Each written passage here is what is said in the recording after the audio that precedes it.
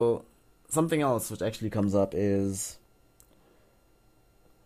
non-belief usually within black families, right? Is there's actually a lot of things in black families that are interpreted as being from the white man. People Hmm? will tell you, um, I know where this is going. you know where this is going, right? But like, you'll often be told that like, hey, that's a white people thing. Stop thinking like white people, etc. Right? But Hmm. there seems to be this idea in not just in individual families, but in the larger black community. There seems to be this overarching idea that one cannot be black, be pro black, and take on all the things that you would want from a black person, understanding their positioning in the world as it were right now. One cannot do all those things and not believe in God at the same time, right? So for me, this is this is a problem for me right now, right? And it's a problem to the degree that every black atheist I know, every non-believing black I know, right, is almost generically very divorced from the black community. These are not people that spend a lot of time with other black people as a predominant group. These are Yeah. people that, and it's almost like clockwork, that when at some point when you stop believing, there's no longer a space for you in the black community. There's no longer a place for you to just be and operate without being held in a antagonistic light to those around you. It's almost um, like sometimes it's tantamount to saying that you're like a Front Plus supporter or some shit. I don't know, Yeah. but like, so I don't know. How do you what do you think about this? How do you view So, this problem? it all boils down to something you said a little earlier. Almost everything, um, as far as faith within the black community, I'd even go as far as saying pretty much everything is viewed through the lens of of whatever religion, whatever faith, whatever denomination, however many there are. Everything from from a random accident that happens to you to a random decision that you might make or even premeditated decision that any person makes. Mm. Every single thing within a person's life is viewed through the lens of faith. So, and if you know anything about the Bible, which a lot of us which a lot of us do, is that you moving away from faith to to the eyes of someone who is within that faith and heavily steeped within that faith, it can be viewed as as any of a couple of things. It could be you have now been seduced the by the fleshly world Mm. and associating you. I mean, I can't remember the phrase exactly, but um, but to paraphrase the phrase from within the Bible, it pretty much says, "Do not associate with people who are not of your yoke,"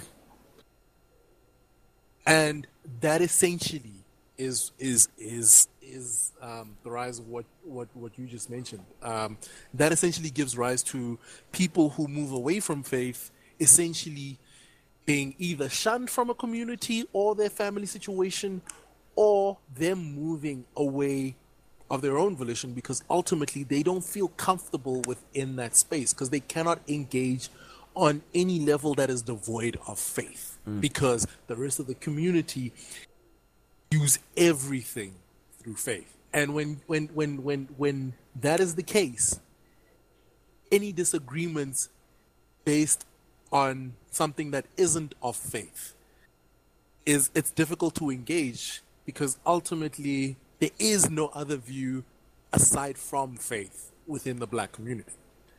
It's I don't know, it's difficult. And I guess that's what makes it even more difficult because being a person who goes through the change of or even the position of questioning things in life. Because one of the greatest things that you can do as a person is to question things. Mm. Questions give rise to understanding, they give rise to context, and they expand your horizons. But as a person growing up finding questions within yourselves and finding answers that don't necessarily satisfy the question, but clamp down on those questions. That is a very uncomfortable thing. Like to the point where you yourself are essentially at war with yourself, at war with who you are within the family. It's a very difficult space.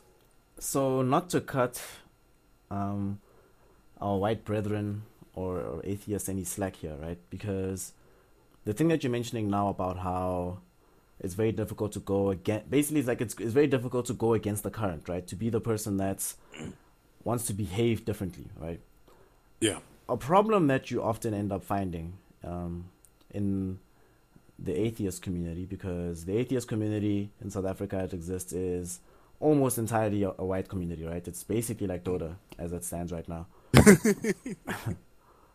One of the problems you end up finding is there's this expectation that once you become an atheist or once you become a non-believer, once you leave any given faith, right?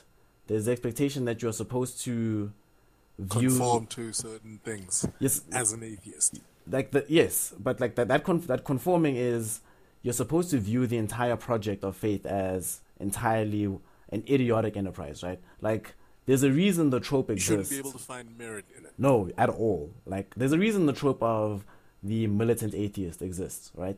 Because a large majority of people who become atheists, especially white men, tend to be very militant about it, right?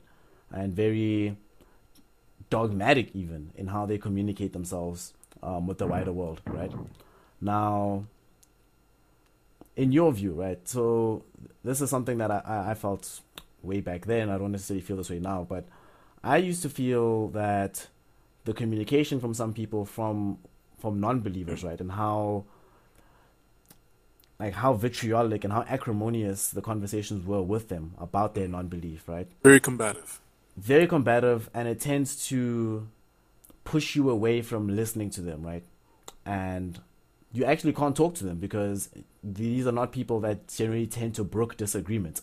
It's either you agree with them or you're an idiot, and there's no nuance in how they view this problem or how they view that position, right? So, in your own experience, right, I'm sure you've had encounters with some militant atheists before, right? How do you view this particular problem of the inability? All right, let me rephrase this. How do you view the fact that usually these white dudes that are talking shit about any person's given belief, right? Do you think that this is actually stifling the conversation in such a way as to reinforce even the worst aspects of the black community's belief because of how bad the communication is from people that don't believe?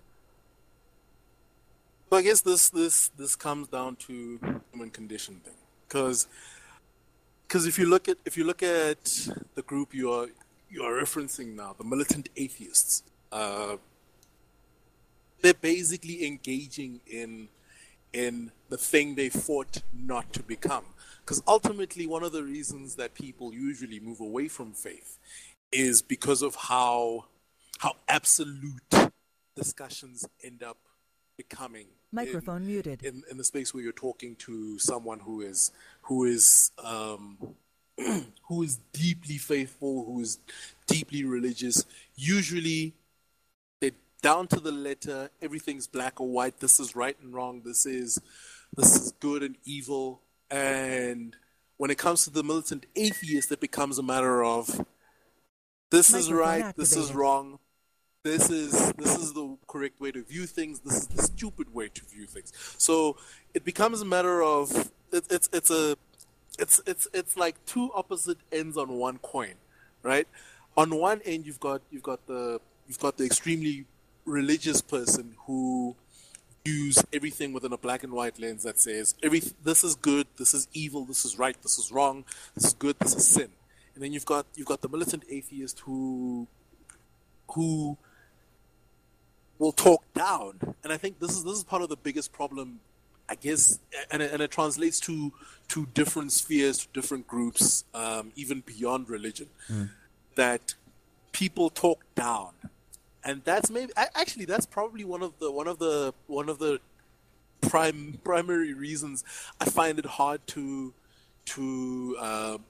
put myself in any box or give myself real labels as far as where I stand currently. It's purely down to how a person gets uncomfortable being associated with the extremes of any of these groups. No, extremism is, yeah.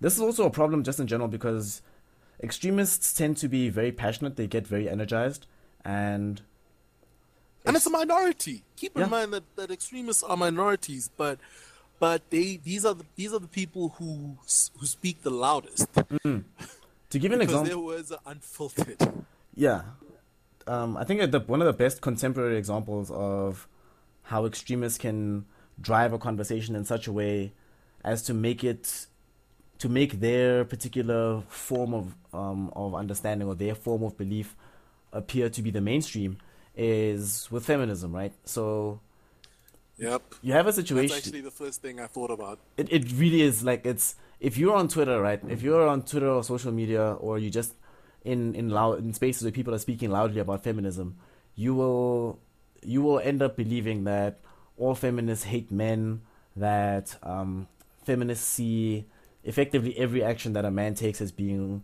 indicative of rape culture. You'll end up thinking that basically feminism is about hating you as a white man, right? Well, not you particularly, but just hating white men, talking trash about men in general, and seeing women as the pure beings and the future of humanity, as it were, right? However, when you leave those spaces and you get into contact and individual relation with like feminists as a whole, you'll find that that's not really the case. People don't There's actually. a wide gulf between the real community you find that is comprised of feminists versus that interpretation of feminism. Yeah, like basically, I think that the best way to crystallize, right, is that you can find a situation. It's the difference between Chimamanda, right, Ngozi Adichie, and Huffington Post comment section. It's like Ooh, Huff Huffington Post Post. comment section. Jesus Christ! Wow, wow, wow. Now, as much as I think that it is really bullshit, right, that every white man, or every man in general who's opposed to who thinks he knows what feminism is, right, seems to have this idea that the whole world is out to get him. There's gang persecution against them. Just this entire victimhood complex, right? I've actually never. You will not find a group of people on the planet right now who are as victimized in their mentality as white men. White men, oh my god, you would think that a Holocaust just fucking finished. How these guys So talk about what's happening. so I have a few thoughts about that. About potentially where it comes from. Yeah, I think I'll focus on potentially where it comes from. So ultimately, to a person who's lived who lives the ideal life in the shoes of a white man. Now, when I say that, people need to understand that while I do think this is the majority of the experience, it does not necessarily mean that it is everyone's resounding experience.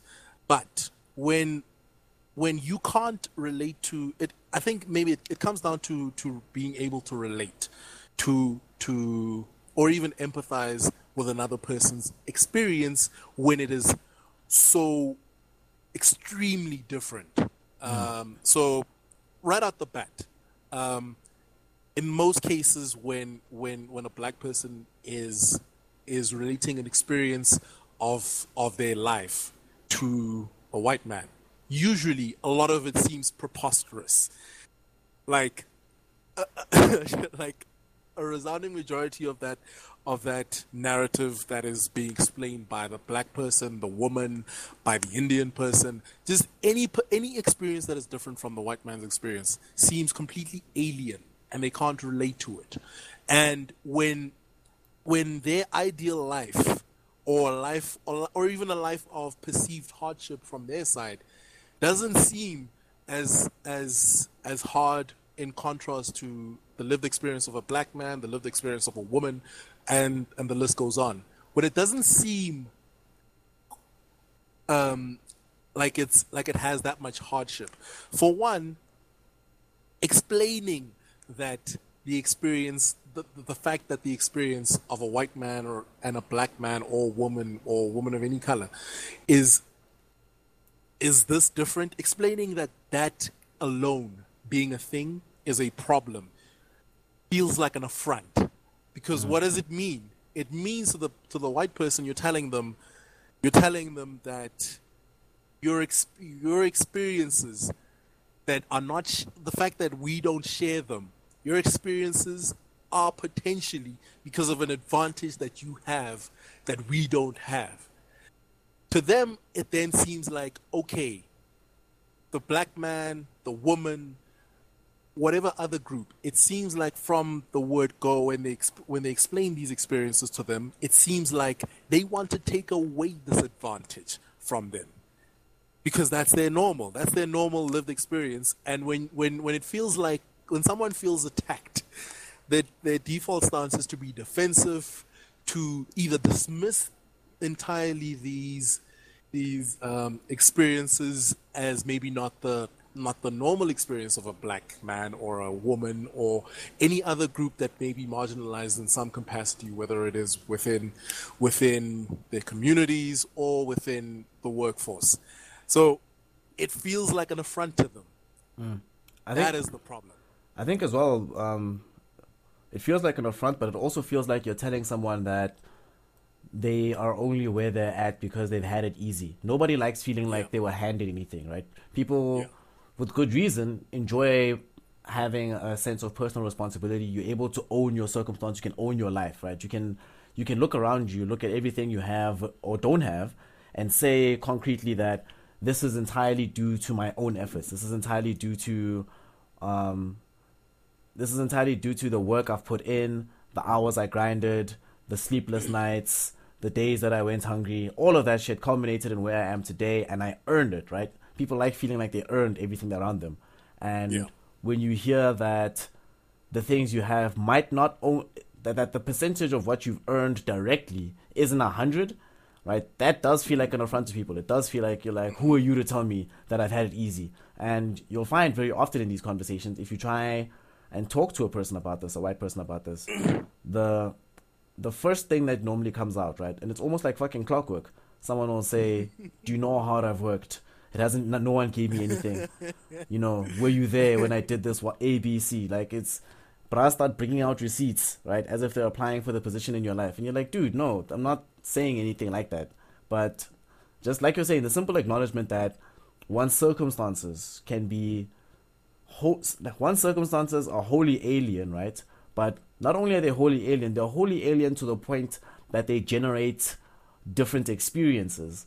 And the fact that people can't acknowledge that your experiences are entirely as a result of your circumstances, that your future, your present, is like generated almost, the percentage of your input, right, in your current circumstances cannot be divorced from the initial set circumstances that preceded you, that preceded your buy-in, that preceded your ability, right? That there was a story about your life that was written before you knew when to put down to it.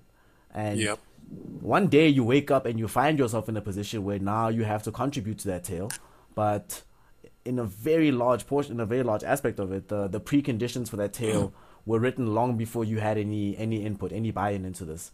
And that idea is very difficult to get across, I think, in large part because when you interact with people, right, the story that we tell, and especially in our circumstance, right, in countries that have this capitalistic lilt, right, the story that we tell everybody is you can be whatever you want, that anything you want, you can have if you work hard enough, if you're smart enough, if you grind hard enough. You can always do it. You can always make it happen, right? It's all on you. Paper. Yeah. Great on paper. It's great on paper, the idea that everything's on you, but it's not, right? And now, when you've been told your entire life that everything's on you, it's not a comfortable experience to be confronted directly with evidence to the contrary, right? With evidence to the fact that it wasn't on you, and in fact that you could have if you were in a different circumstance, right, you would not have been able to do what you've done now. That Even with the same amount of input. yeah, that with the same input, the same character drive, the same intelligence, the same ideas, if we took you as you are as an individual, as you think you are, right? If you could somehow do that and just change your circumstances, we would change the result. Your life would look radically different, right? And that acknowledgement isn't there, but it's also very difficult to, if somebody doesn't already understand that, right? It takes a lot to get them there. This is one of those situations where it's like trying to explain mathematics to a chimpanzee, right?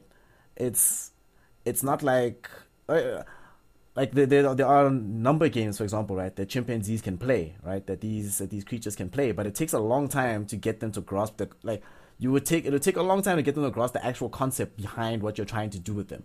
And this is not to say that white people are chimpanzees, even though we all are. Or also, interesting tidbit: every human being who exists on the planet right now, who isn't directly from Africa, right, has Neanderthal DNA in them. So actually, black people are more evolved than white people, but that's a separate conversation. But I'm not going to indulge you. No, I will not indulge you. but the point just being, like, it's hard Those are to. your own words. These are things that are just very difficult to get across, right? Yeah. That, like, if somebody doesn't already understand this, it's like, how do you, in your because I've only had one time in my entire life that I've actually seen somebody move from not understanding this to understanding this, and this process took me having to reveal a large portion of my own life story, right? Some extremely traumatic experiences and all that shit, right, to get them there. However, it doesn't feel to me like the bar for reaching this level of understanding should be the trauma of someone else's experience. So what do you think we can do to try and make it just in the idea space, to make this clear to people who don't already agree with it? Oh man, that is the eternal question for any marginalized group, because eventually what ends up happening, and this is largely something that I've experienced myself.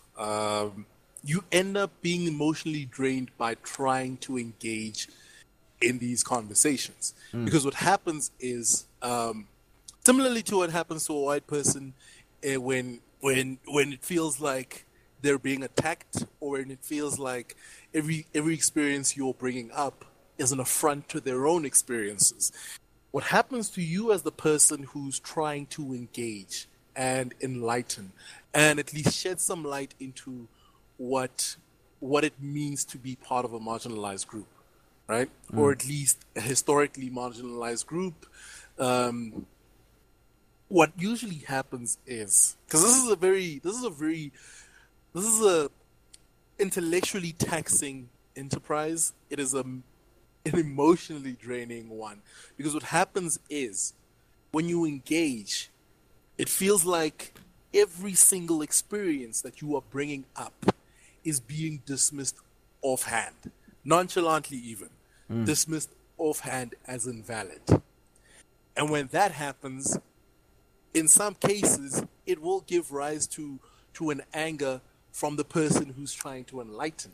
So it's very hard to think of a better way to engage in these discussions, because ultimately what happens is, it feels like your experiences are being dismissed offhand as invalid. It feels like you're talking to someone who's not willing to see or listen.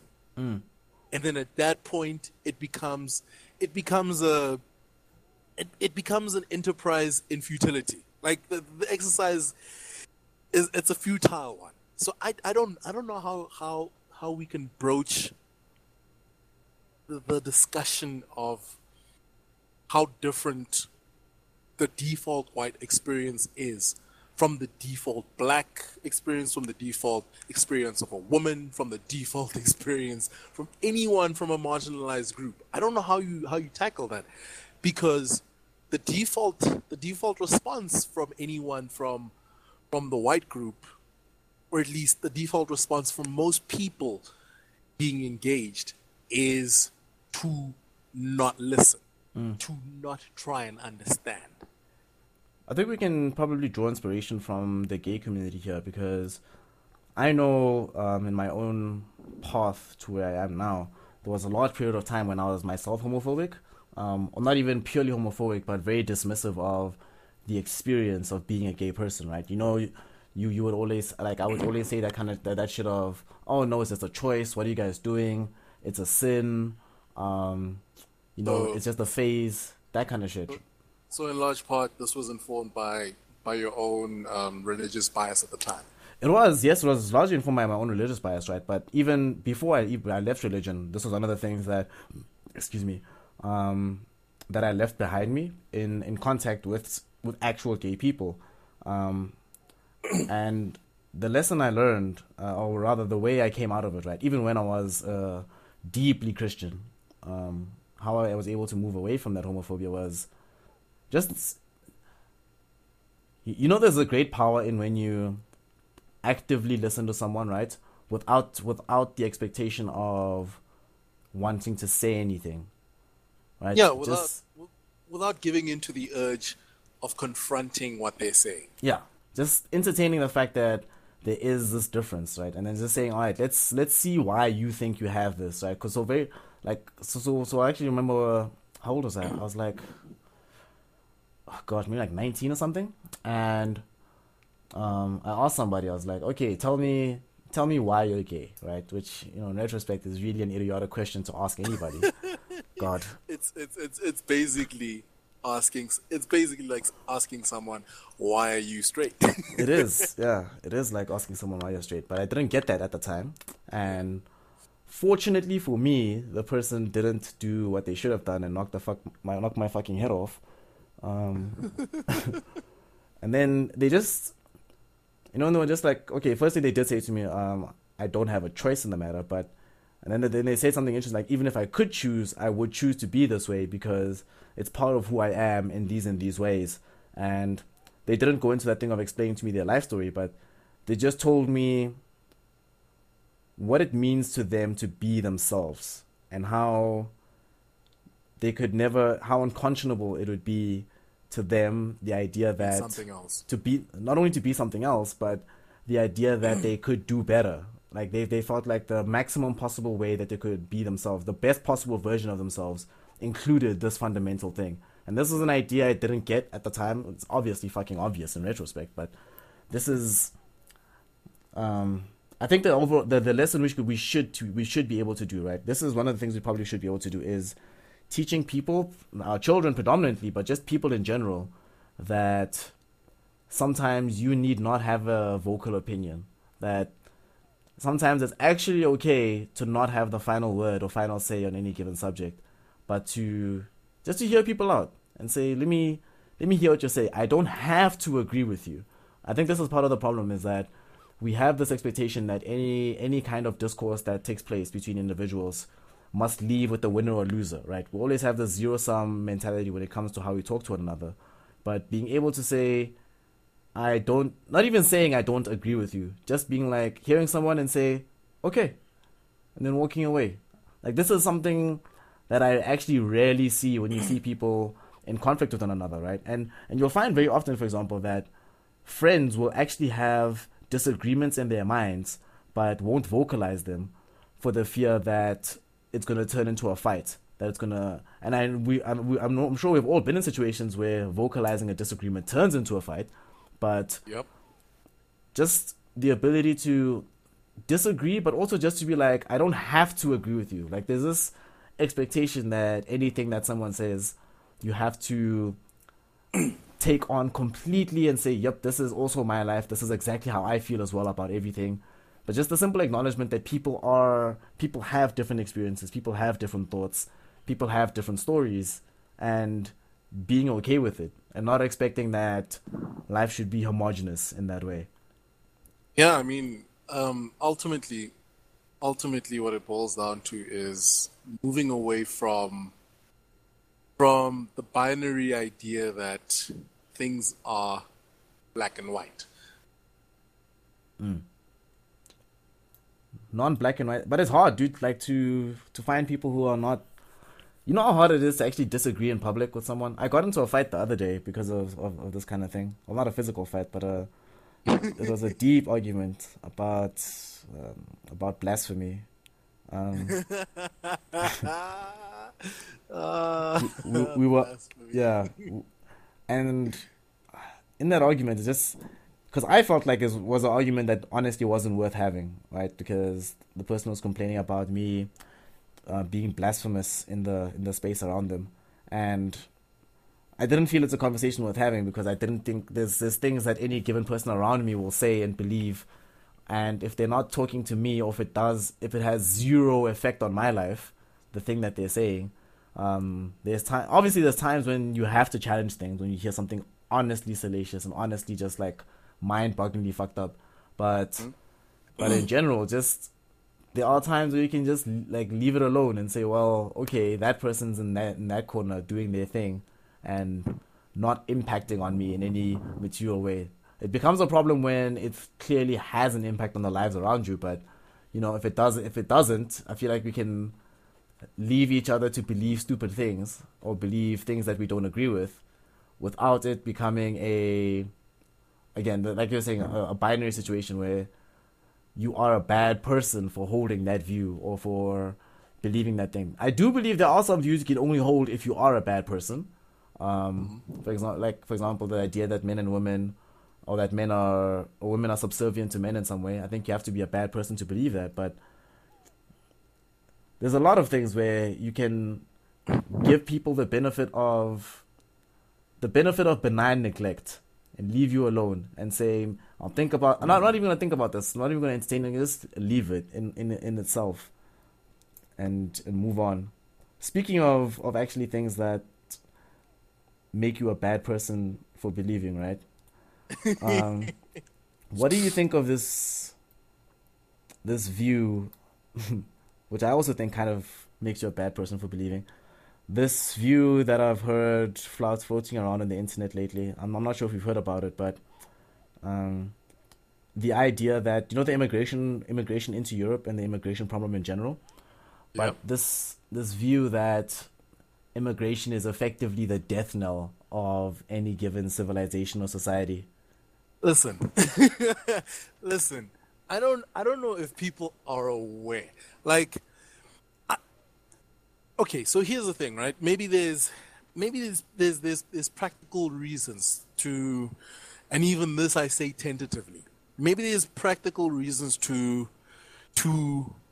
argue the merits of of um of how immigration is carried out.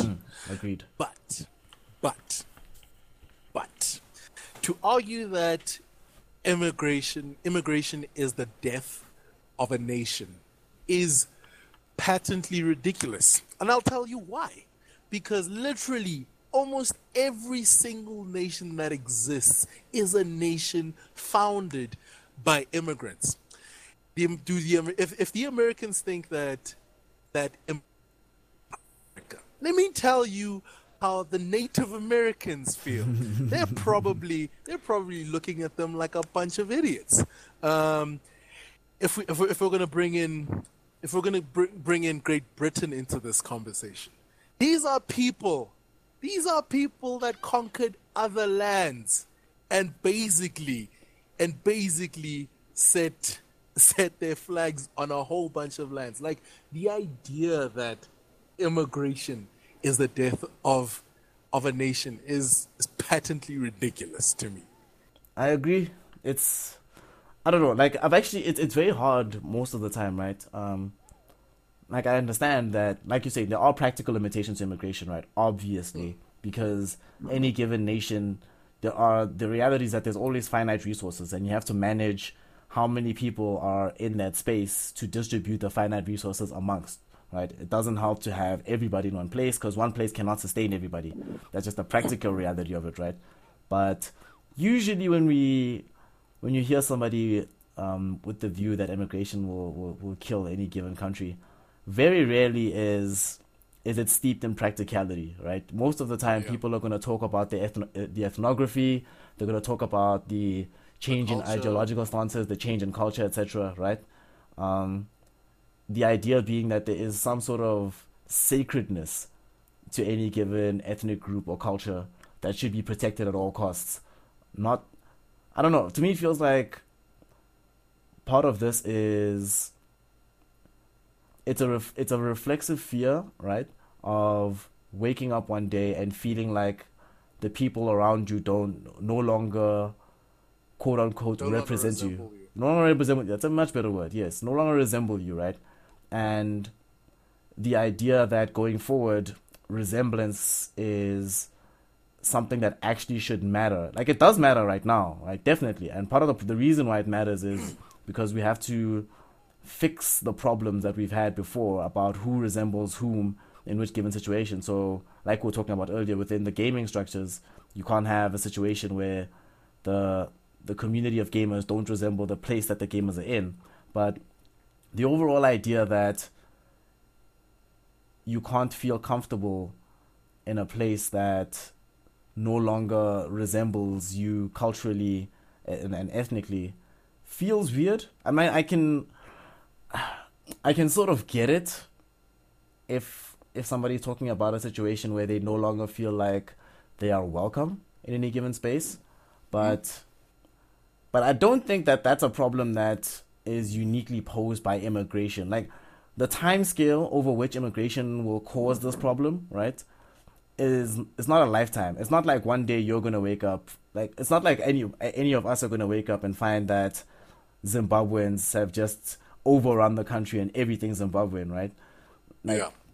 the time, if there's ever a time when Zimbabweans are the majority of the populace in South Africa, it's not in our lifetime, right? Not even remotely. It's not in our lifetime. It's not in our children's lifetime. This is gonna take a while, and by the time we get there to the point where this is that much of a Our problem, opinions won't matter. our opinions won't matter. There will be different people then. The country will look different because it will be different. And whatever culture is theirs then will be theirs. It's going to have zero impact on ours right now. So it feels like this scaremongering thing. And you're like, guys, this actually isn't a problem. Like, if it's a problem, it's a problem for your great grandkids, not for you. So why worry about it to the extent that you're worrying about it right now? Like, That's actually a pretty interesting idea. The idea that I mean I've never believed in it, but I think it's an interesting idea that anything, that any culture, any societal group, that any traditions, those those concepts are sacred to the point where shifting away from them is akin to blasphemy. so this is actually a conversation I was having yesterday. We're talking specifically about circumcision and about going to the mountain, as it were, right? As a Xhosa man, right? Now, Of course, I mean, I know this. you know this, right? You this is your life, right? Now, the reason this came up, right, is because there was an article we were reading about. They were talking about licensing it, right, and making sure that people have to attend specific courses, etc., right? And so, And, you know, they have the actual skills necessary to carry out this shit. now, in my view, personally, right, I don't think it's a cultural tradition worth keeping, right? Personally, but I am in that camp as well. if you must keep it and if you must do this thing, right, then definitely there has to be a new way to reimagine it, right? There has to be a way in which you do it safely. Like that, it has to be the case where any botch or any young man losing his penis or gaining some messed up infection during the process, right, is a legitimate aberration, and it's not like just part of the it shouldn't be a significant enough part of the statistics of people who go to the mountain, right, that we have to talk about it. It should be like, oh, that one guy, something fucked up happened to him, but it's not. It doesn't It's not illustrate the any norm. trend at all. Yeah, it's not the norm, right? So, but this is, and obviously attendance in that, right? Would be a conversation about how regulation must happen, and as a result, whenever you talk about regulation, right, you have to involve the government, or you have to involve some form of structure, right, some official structure in order to manage how this is going to go down, and obviously people don't want to hear that there will be non-cultural influences that are regulating cultural practices. And to me, I don't know. I feel like there's a lot of cultural practices which we've abandoned for very good reason, and there hasn't been that much complaining about why we don't do it that way. For example, I think we can all agree that under almost all scenarios, monarchy is a bad idea, right? Culturally, and like I'm not even talking about like international monarchy, locally, just in South You're referring. Africa, Oh no, I know. Yeah, we've it's it's not the greatest thing at all. we fucked up monarchy many times, and we've all agreed basically collectively let's not do this, right? There are a couple of holdouts in many places, but for the most part this is something that we can usually get behind, right? But and there's new ways for people to reimagine how to practice out the cultural idea of structural hierarchy within your community, right? And people have done this um, by having greater credence placed on the elders' decision in any given family structure, right? Rather than having them be king. Or in any given community, there are families that are somewhat more prominent in terms of the words they say carry a greater weight, and that sort of replaces the monarchy structure. But in a way, these cultures have evolved, right? And it feels like, basically for me, it feels like usually when cultures evolve organically, there's little to no complaints about it, at least not as vocal a complaint about it, right? But Yeah, whenever you vocally say this aspect of our culture must evolve, that's when you get like insane pushback. Even yeah, though if because you gave it the time, it might end up that way anyway. so the thing is, I think maybe the reason that there's that much opposition when it's a vocal thing, and it's not happening organically, is once again coming back to the idea of people feeling like you're attacking them. It comes down to potentially people perceiving this this suggestion as an affront to what they've already been doing. To them, it basically seems like you're saying this this way you're doing it is the wrong way, and people don't like hearing that or perceiving that as something that's coming from someone else, potentially someone who's even outside of this culture. And speaking of which, so as we've been mentioning cultural things, um, this brings up um, the interesting thing that's happened as far as cultures go, and how putting westernized religion, because argue it as much as you may want, r- organized religion, whereas we're talking about Christianity and all its numerous denominations. This is a very Western thing, that we adopted. It's interesting to see how it affected cultural faith systems. Now, black people, for the most part, adopted this, and there's still quite a lot of holdouts to cultural faith systems. But it's interesting to see that Christianity, or any other, I guess, westernized denomination of Christianity, was basically embraced and led to cultural faith systems even being vilified. Now, just to clarify my position, I also find cultural faith systems to also just be abhorrent to who I am. but but that's another conversation. What are your thoughts on how these faith systems that are essentially diametrically opposed to each other coexist within this country? That's actually something I find very interesting, because you'll find that people are capable of actually holding what would on its face seem like completely opposite views, or views that would appear to be incongruent with one another, but they find ways to hold them. So you'll find Christians who will appeal to the ancestors, or you will find the deepest Catholics going to a sangoma, that kind of thing. Yeah. And to me, I think it's more because what people did in embracing Christianity as a religious ideology, right? What they, as much as it became a part of our culture, right?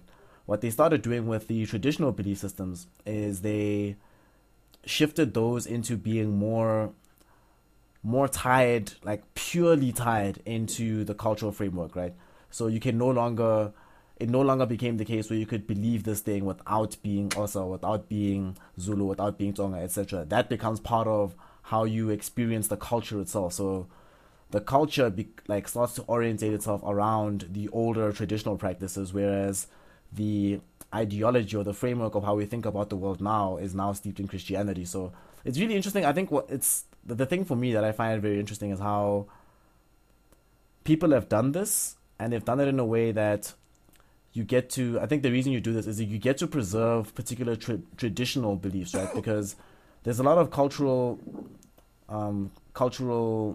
traditions that you, when you try and hang on to them purely for the sake of the culture, right, it's very difficult to justify. And that's the one thing that religion is always very good at doing, is giving you a good reason to continue doing something well past its sell-by date. And what the traditional belief systems do is they allow you to do that with particular cultural norms. You can keep them well past the point where the context within which they were born is relevant anymore. But you can keep that because you still take on the traditional beliefs. And even though you've changed your religious motivations in the rest of your life, traditionally and culturally, this meme holds. And you can hold, like, it's, people are very good at like diametric thinking. So you can be like, when I choose to, then I'll be more Christian today, or I'll be more traditional the next day, and it's fine depending on what I need out of life on any given day. And you're allowed to do this. I think, honestly, I do think it's a good thing. And the reason I think it's a good thing is because it allows somebody who's willing to sit and really think about the situation, right, to see that inherently neither belief system has pure foundation, right, and that both of them are being held traditionally, and that they're both being held as part of the cultural framework within which you live. And that allows you to divorce them from how you think about it, how you think about the world, rather than how you experience your family, experience where you're from, experience your culture, etc. So in that sense, it's a good thing. It's also a bad thing because you take on a lot of bullshit. You say and do a lot of insane things that you wouldn't do otherwise. But if you're willing to do the hard job of, like you were saying earlier, questioning everything that you know and everything that you come from and everything you believe, then it's a good sample size. It's good data, right? It's hard, for example, if you are completely steeped in Christian tradition, right? It's harder for you to see the problems with Christian tradition if you can't contrast it with other traditions. But if you're in a situation where you have ancestral worship and Christianity as part of the framework of how you identify culturally, then if you really want to, you can be like, okay, let me sit, compare and contrast. And then in that comparing and contrasting, you can be like, oh, okay, both of them don't necessarily hold as much water as I thought they did. Maybe there's something else. Maybe there's another way to think about this. And it makes life a bit more interesting in that regard. Yeah, I just think it's very interesting because the one thing you'll come across specifically with organized religion is absolutes, right? And I find it interesting to see that a lot of people are willing to bend absolutes for whether it be the cultural side of their lives, or any other reasons. And I guess that points back to why I find it very difficult to even remotely hold on to a lot of the stuff I was raised up in. Is how, what's the word? How contradictory ideologies can be towards actual practical living. Yeah, that is very, very true. There is one thing though that actually the traditional beliefs do that I think is missing for when you don't no longer have them. And I'm saying this even from my personal experience, is that it does give you a way to connect with your forebears, um, in a way that's not necessarily accessible through Christian tradition or through living in the 21st century. It gives you a connection to the past that you would otherwise lack. And it's a lack I feel, like personally, because there are people in my life History who, doesn't speak. History yeah, doesn't speak very much about us. Yes, that is true. history doesn't talk about us, but traditions do, right? This is the only history you have. This is the way we contextualize our memory, contextualize our stories. It brings it gives it life, it gives it meaning, right? It removes the dryness of simply reading about particular people. It makes it more real for you. And Yeah. when you cut that connection, it starts to feel viscerally less real. Then you have to think about the world in different ways. It's literally game changing when that happens. And I know this for my own example. Like personally, I've seen this happen in my own mind. How that shift happens when you no longer have a traditional way to connect to the past. You no longer have a cultural way, rather, to connect to the past, and all you have now is lifeless history. It loses its life, it loses its texture, it loses its richness, right? And if nothing else, holding on to some of the traditional beliefs, even though they are basically vacuous in terms of their grounding, it's that connection still matters, and losing it is a problem. Losing it is something that you cannot replace, that cannot be replicated elsewhere in the world. That you feel it when that happens to you. Um, it's a decision. It's honestly a decision I'm not sure is always a good one to make, or rather, it's not a good one to make if there's nothing else that can fill that space. Yeah. So that space of being able to connect to your past, to your ancestors, to the reason how you came to be where you are today, there has to be traditional beliefs, especially like traditional religious beliefs, seem to be the mechanism by which you can relate to your past in a way that you can't. That Christianity could. I think the reason why they kept it because people realize that as great as Christianity can be going forward and to connect us going forward, fine, great, but there's there's a way in which we've always connected to one another that cannot be replicated even by new beliefs.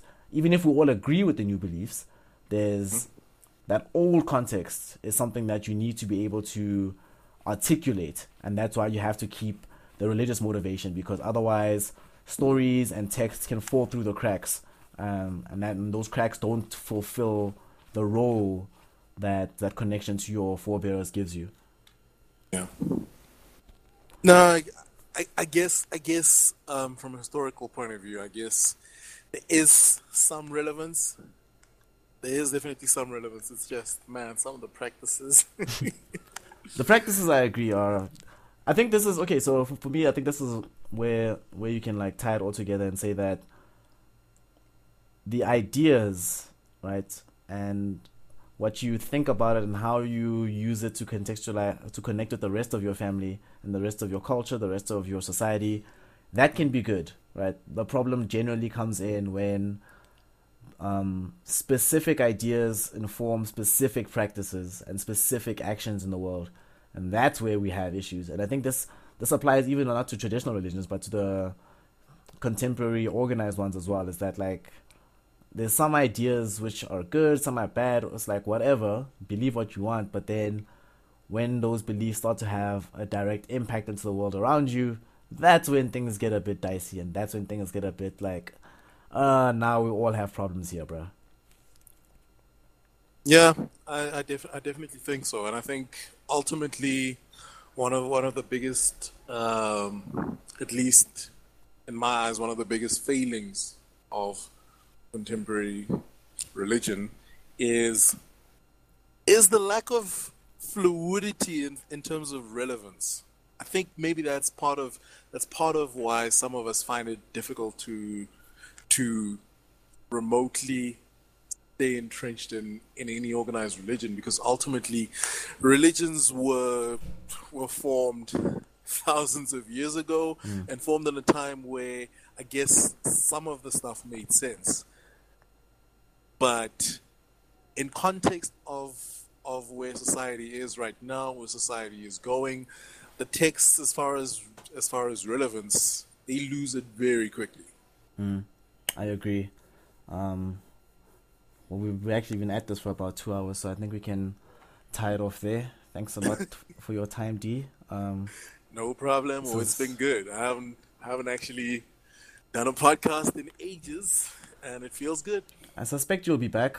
I suspect this is not going to be the last time we speak. Definitely not. Do you want to tell people where they can find you on the social medias?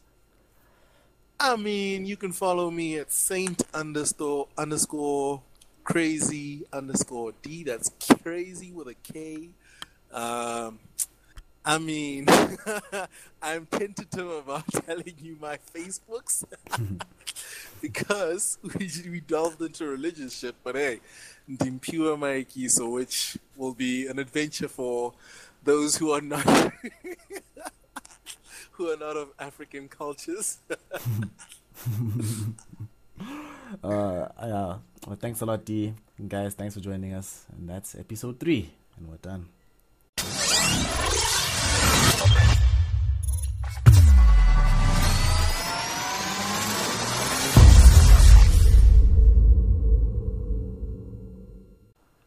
Thank you for taking the time to listen today.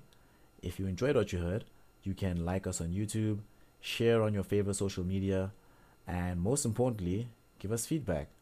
Tell us what you liked, tell us what you didn't like, and tell us what you'd like to hear in future. But above all, give yourself a pat on the back and continue to have interesting conversations.